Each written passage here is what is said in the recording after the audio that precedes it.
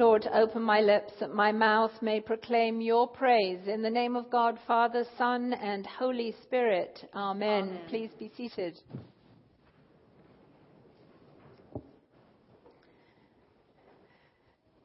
We're looking at Paul's letter to Timothy today, avoiding the unjust manager for now. That's one of the more difficult parables of our Lord to exegete, but we'll look at that a little bit in the context of next Sunday's parable as well. So we will go there, but we'll go there next week. But I was drawn to this reading from Paul to Timothy. This is part of the pastoral letters, the letters that, probably the last letters that Paul writes. He's in jail now for another time, and this is the imprisonment unto death. He will be killed, we believe, under Nero, beheaded because he was a Roman citizen and therefore not crucified. But he's writing to Timothy. Well, we know a little bit about Timothy. He's a young man.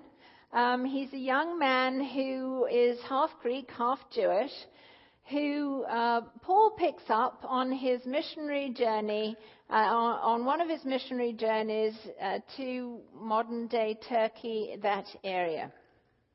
And he picks him up, and Paul is a mentor to Timothy, his disciple. We know Timothy is very young. And so Paul takes him under his wing. In fact, when he leaves him somewhere and he writes to him, he says to the congregation, take care of him. And he says to Timothy, don't let your age get in the way of your authority in the church. We also know that Timothy is also,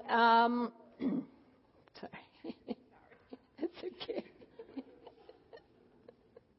We know that Timothy has a funny tummy. He has a jippy tummy because Paul also writes to him to say, take a little bit of wine with your water so that you can bump up your blood a little bit, so that you remain healthy while you're in this ministry.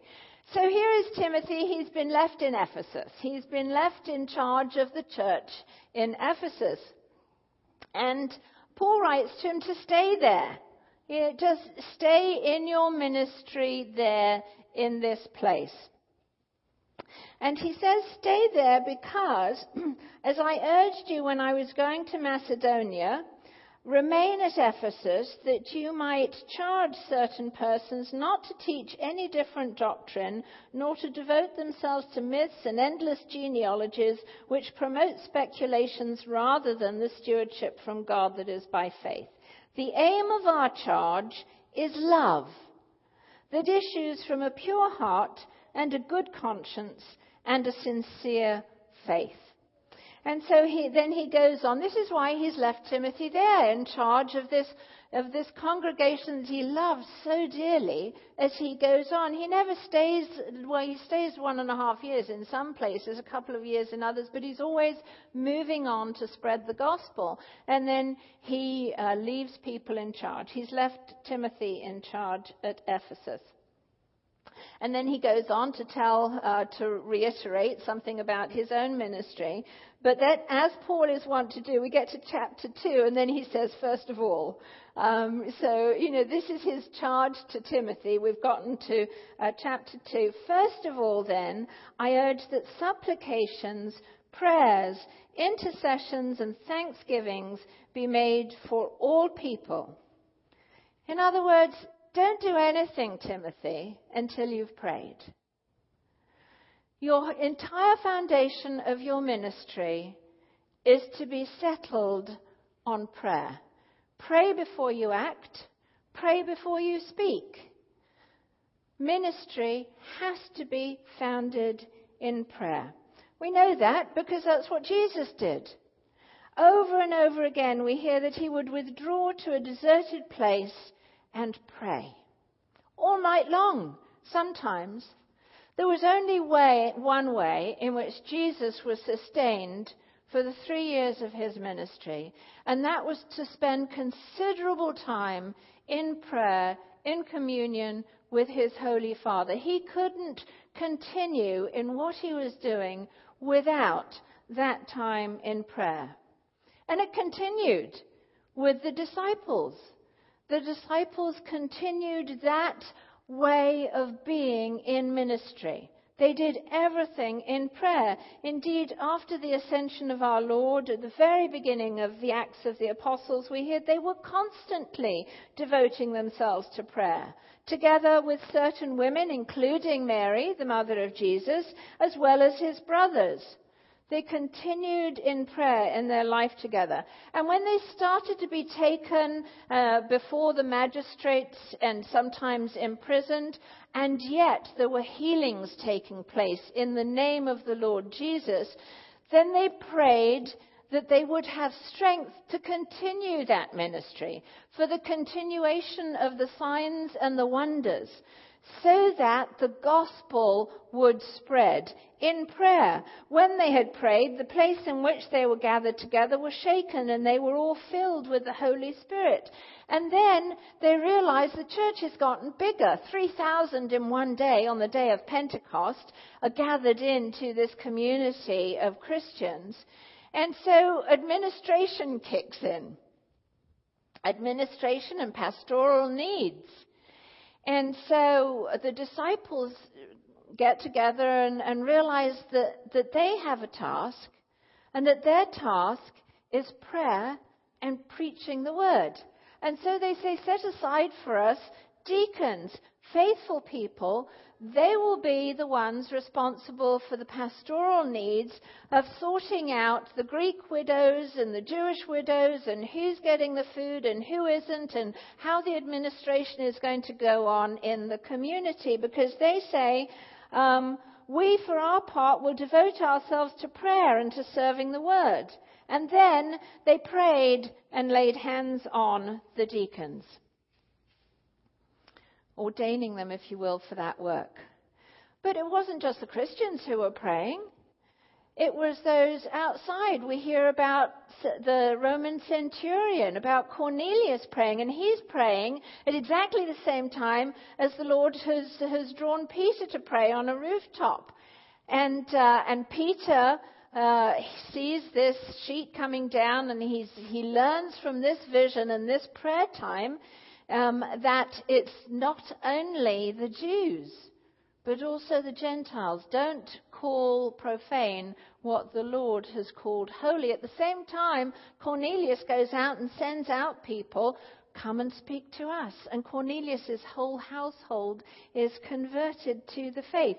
So prayer is going on. It's so very important. Peter prays while he's in prison. The church is praying while he's in prison. When Paul and Barnabas are sent off from Antioch in Syria, do you know there was a church in Syria before Paul met the Lord? That's an ancient Christian church in Syria that continues to this day, although decimated. But in Antioch, that's a sending church. It sends Paul and Barnabas out on the missionary journeys, but never until they have prayed. Then after fasting and praying, they laid their hands on them and sent them off. Nothing is done without prayer.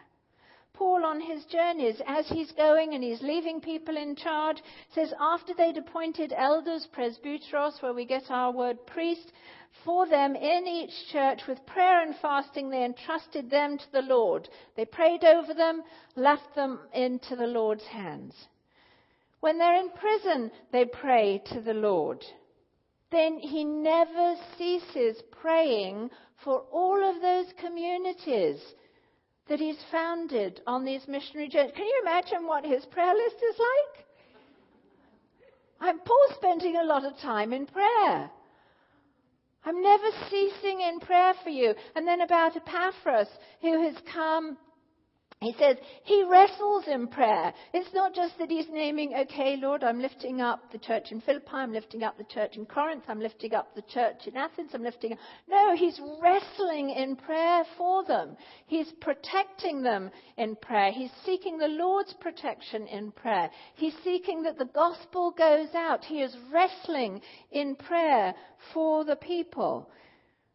Paul to the Thessalonians, we always give thanks to God for all of you and mention you in our prayers constantly. Night and day we pray most earnestly that we may see you face to face. If he's going out, he prays before he's going out. If he's in a place, he is constant in prayer for those who are around. He is constantly praying. I am hoping through your prayers to be restored to you. See, prayer makes a difference. It made a difference to the early church. Through prayer, they were given wisdom for their decisions. Through prayer, they were released from captivity. Through prayer, people were healed. Through prayer, people received peace.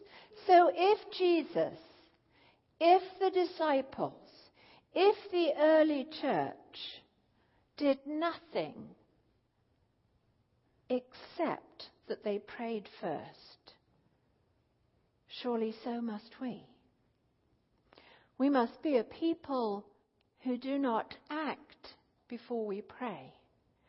That we must pray in all things, in all places, in all situations. Before we speak, sometimes we must offer it up to the Lord in prayer. Jesus tells us how to pray. He says we're to persevere in prayer. He even has a parable about that, you remember. We are to be persevering in prayer, not giving up. We're to pray for strength. We're to pray in secret. We're to pray in faith. And a large component of our prayer life must be forgiveness, because prayer, the power of prayer, is released both when we receive forgiveness, we confess our sins and we receive forgiveness, but when we forgive others as well. The tubes are unclogged. There is power in prayer. Forgiveness is part of our prayer life, has to be. And Paul says, when we don't know how to pray, don't worry, because the Holy Spirit who resides in us will pray on our behalf, because the Holy Spirit knows all of our needs, knows everything about us, and prays on our behalf. He continues to say that we must persevere in prayer. We're to pray for all the saints. That means we're to pray for all of the Christians, not just the Episcopal Christians or the Anglican Christians. We're to pray for all Christians, all of our brothers and sisters in Christ throughout the world. We're to offer them up in prayer, and never more so than when they are being persecuted. That we have to be the ones who stand and pray in power for them. To pray without ceasing, says St. Paul. To not worry, but to offer everything up in prayer. We're to pray with expectation. We're to pray expectantly that the Lord is hearing our prayer and is answering those prayers as He sees fit in His absolute goodness and for our wholeness. James says we're to pray if we're suffering. We're to praise God if we're cheerful. We're to ask others to pray over the sick. We're to pray for each other. Jude says we're to build ourselves up on the most holy faith and pray in the Holy Spirit.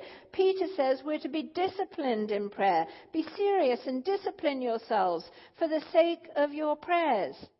The eyes of the Lord are on the righteous, and His ears are open to their prayer. We are to pray at all times. Indeed, it's the vow we make.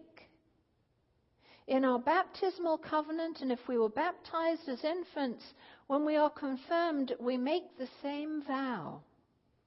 Part of that baptismal covenant are questions about the Apostles' Creed and our responses to our belief in the one God and Trinity of persons. But then we move from that to what we will do as Christians. Will you continue in the apostles' teaching and fellowship, in the breaking of bread, and in the prayers. And we all respond, we will. So we must. Because prayer is God's using us and working through us for the expansion of his kingdom. I'll share a story with you. There's a missionary who was on furlough in his home church in Michigan. He was serving in a small field hospital in Africa, and every 2 weeks he had to travel by bicycle through the jungle to a nearby city for supplies. He said it was a journey of 2 days and required camping overnight at the halfway point. He said, on one of these journeys, I arrived in the city where I planned to collect money from a bank, purchase medicine and supplies, and then begin my 2-day journey back to the field hospital. Upon arrival in the city, I observed 2 men fighting, one of whom had been seriously injured. I treated him for his injuries and at the same time talked to him about the Lord Jesus Christ. I then traveled 2 days, camping overnight, and arrived home without incident. 2 weeks later, I repeated my journey, and upon arriving in the city, I was approached by the young man I'd treated. He told me that he'd known I carried money and medicines. He said, some friends and I followed you into the jungle, knowing you would camp overnight the last time. We planned to kill you and take your money and drugs. But just as we were about to move into your camp, we saw that you were surrounded by 26 armed guards. At this I laughed, said the missionary, and said I was certainly all alone in that jungle campsite. The young man pressed the point, however, and said, no, sir, I was not the only person to see the guards. My 5 friends also saw them, and we all counted them. It was because of those guards that we were afraid and left you alone. At this point in the sermon, one of the men in the Michigan congregation jumped to his feet and interrupted the missionary and asked if he could tell him exact time of day that this happened. The missionary told the congregation the date, and the man who interrupted him told this story. He said, on the night of your incident in Africa, it was morning here, and I was preparing to go and play golf. I was about to part when I felt the urge to pray for you. In fact, the urging of the Lord was so strong, I called men in this church to meet with me here in the sanctuary to pray for you. Would all of those men who met with me on that day stand up? The men who had met together to pray that day stood up. The missionary wasn't concerned with who they were. He was too busy counting how many men he saw. There were 26. I know this to be true because some of you come to me and say, you were really on my heart on such and such a day and in such and such a time, and I felt the Lord calling me to pray for you. And over again, it has been at a time of need. See, the Lord calls us to pray for each other, because there is only one mediator between man and God, and that is Jesus Christ. He is our Savior. In your bulletins, you'll find a sheet that looks like this. I know many of you already have your prayer routines, but if you don't, praying through the cross like this, through the mediator who is Jesus Christ, is a wonderful way to pray. First of all, we look up. The first thing that we do is to praise God, Father, Son, and Holy Spirit. Begin by praising God, praising Him for who He is, praising Him for what He has done. In Scripture, we see His great deeds in the lives of others. You know, Joyce Sutton has published now 3 volumes of Magnify the Living Lord. If you don't have them, you can find them online. They're all on a blog online. You can follow links on the website, or you can call the office and Terry can send you them. It's a great way to praise the Lord with what he has done. You can praise the Lord through the Psalms. Just walk through the 150 Psalms, and every time you see the word praise, just read it. They're wonderful places. It's the prayer book of the Bible to go and praise the Lord. Praise him for his names. I've just listed a few. He is Creator. He is Deliverer. He is Everlasting Father, Fortress, Prince of Peace, God of the angel armies, Guide, Hiding Place, Holy, Holy, Holy, the Great I Am, our Refuge, King, Healer, Shepherd, Rock, Shield, Spring of Living Water. Doesn't that just expand your image of God? Praise him for who he is, for his holiness and his might, and then move to thanksgiving. We oftentimes go straight to, Lord, I really need this today. But if you praise him first, if you acknowledge his sovereignty and his great power and his authority in your life, and then count your blessings every day, count where he has blessed you, where he has been in your life. Remember those times, and then if you don't, ask the Lord to reveal those times where you were unaware, and yet when he was there and he blessed you. And move from that to confession. In all humility, bring all of your sins to the Lord. For he says, if we confess our sins, he who is faithful and just will forgive us our sins and cleanse us from all unrighteousness. Seek the God who loves you and forgives you.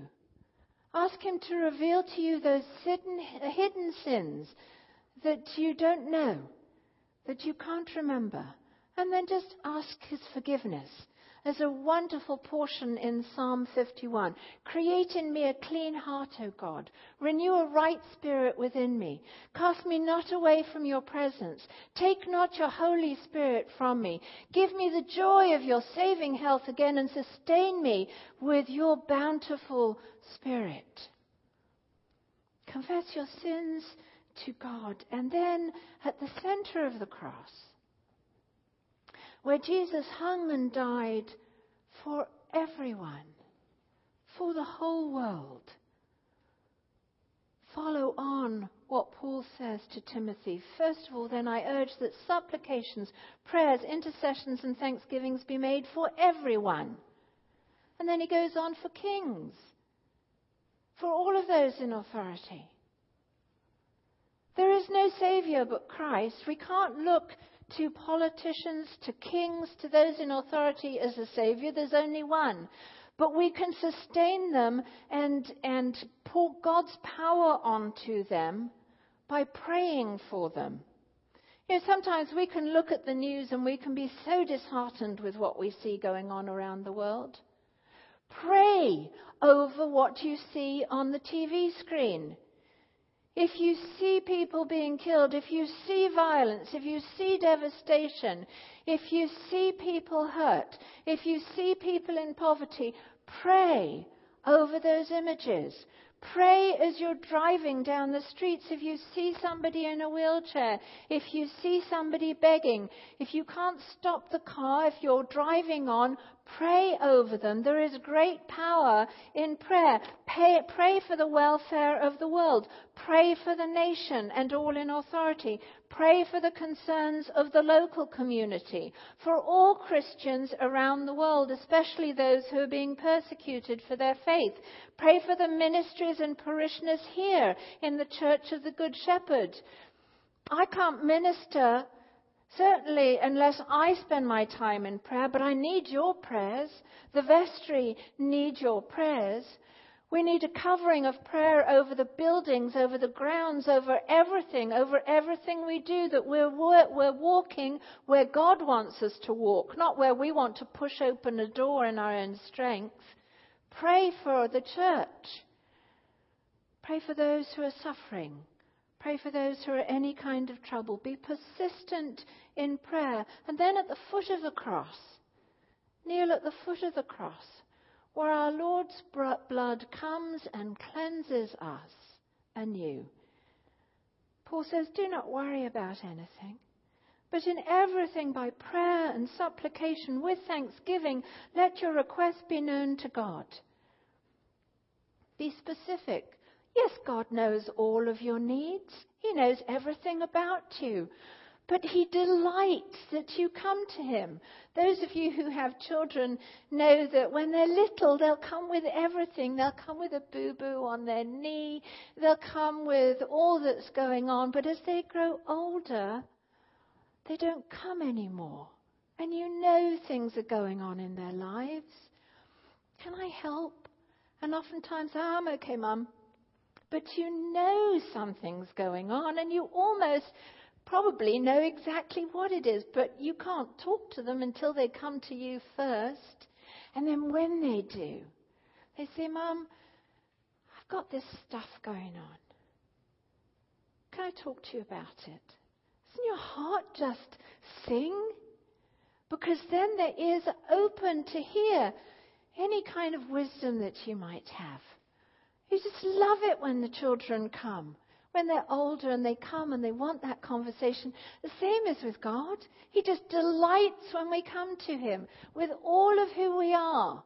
Our brokenness, those things that are heavy on our heart. We just come to the Lord in prayer. Then we close our prayer time with a prayer our Lord taught us to pray. The Our Father. And then at the back, I've clipped in for you this prayer from Ephesians for protection. I have to say, this came, many of you will remember Jane Medill. She was one of our prayer warriors. I've changed it a little bit, but it came to me from George, from Jane. So I want to encourage you with this ending here. Paul says, finally, be strong in the Lord and in the strength of His power. Put on the whole armor of God, so that you may be able to withstand against the wiles of the devil. For our struggle is not against enemies of blood and flesh, but against the rulers, against the authorities, against the cosmic powers of this present darkness, against the spiritual forces of evil in the heavenly places. Therefore, take up the whole armor of God, so that you may be able to withstand on that evil day, and having done everything, to stand firm. Stand therefore. Fasten the belt of truth around your waist. Put on the breastplate of righteousness. As shoes for your feet, put on whatever will make you ready to proclaim the gospel of peace. With all these, take the shield of faith, with which you will be able to quench all the flaming arrows of the evil one. Take the helmet of salvation and the sword of the Spirit, which is the word of God. And let us be a people who pray. Let us be a people of deep prayer. Amen.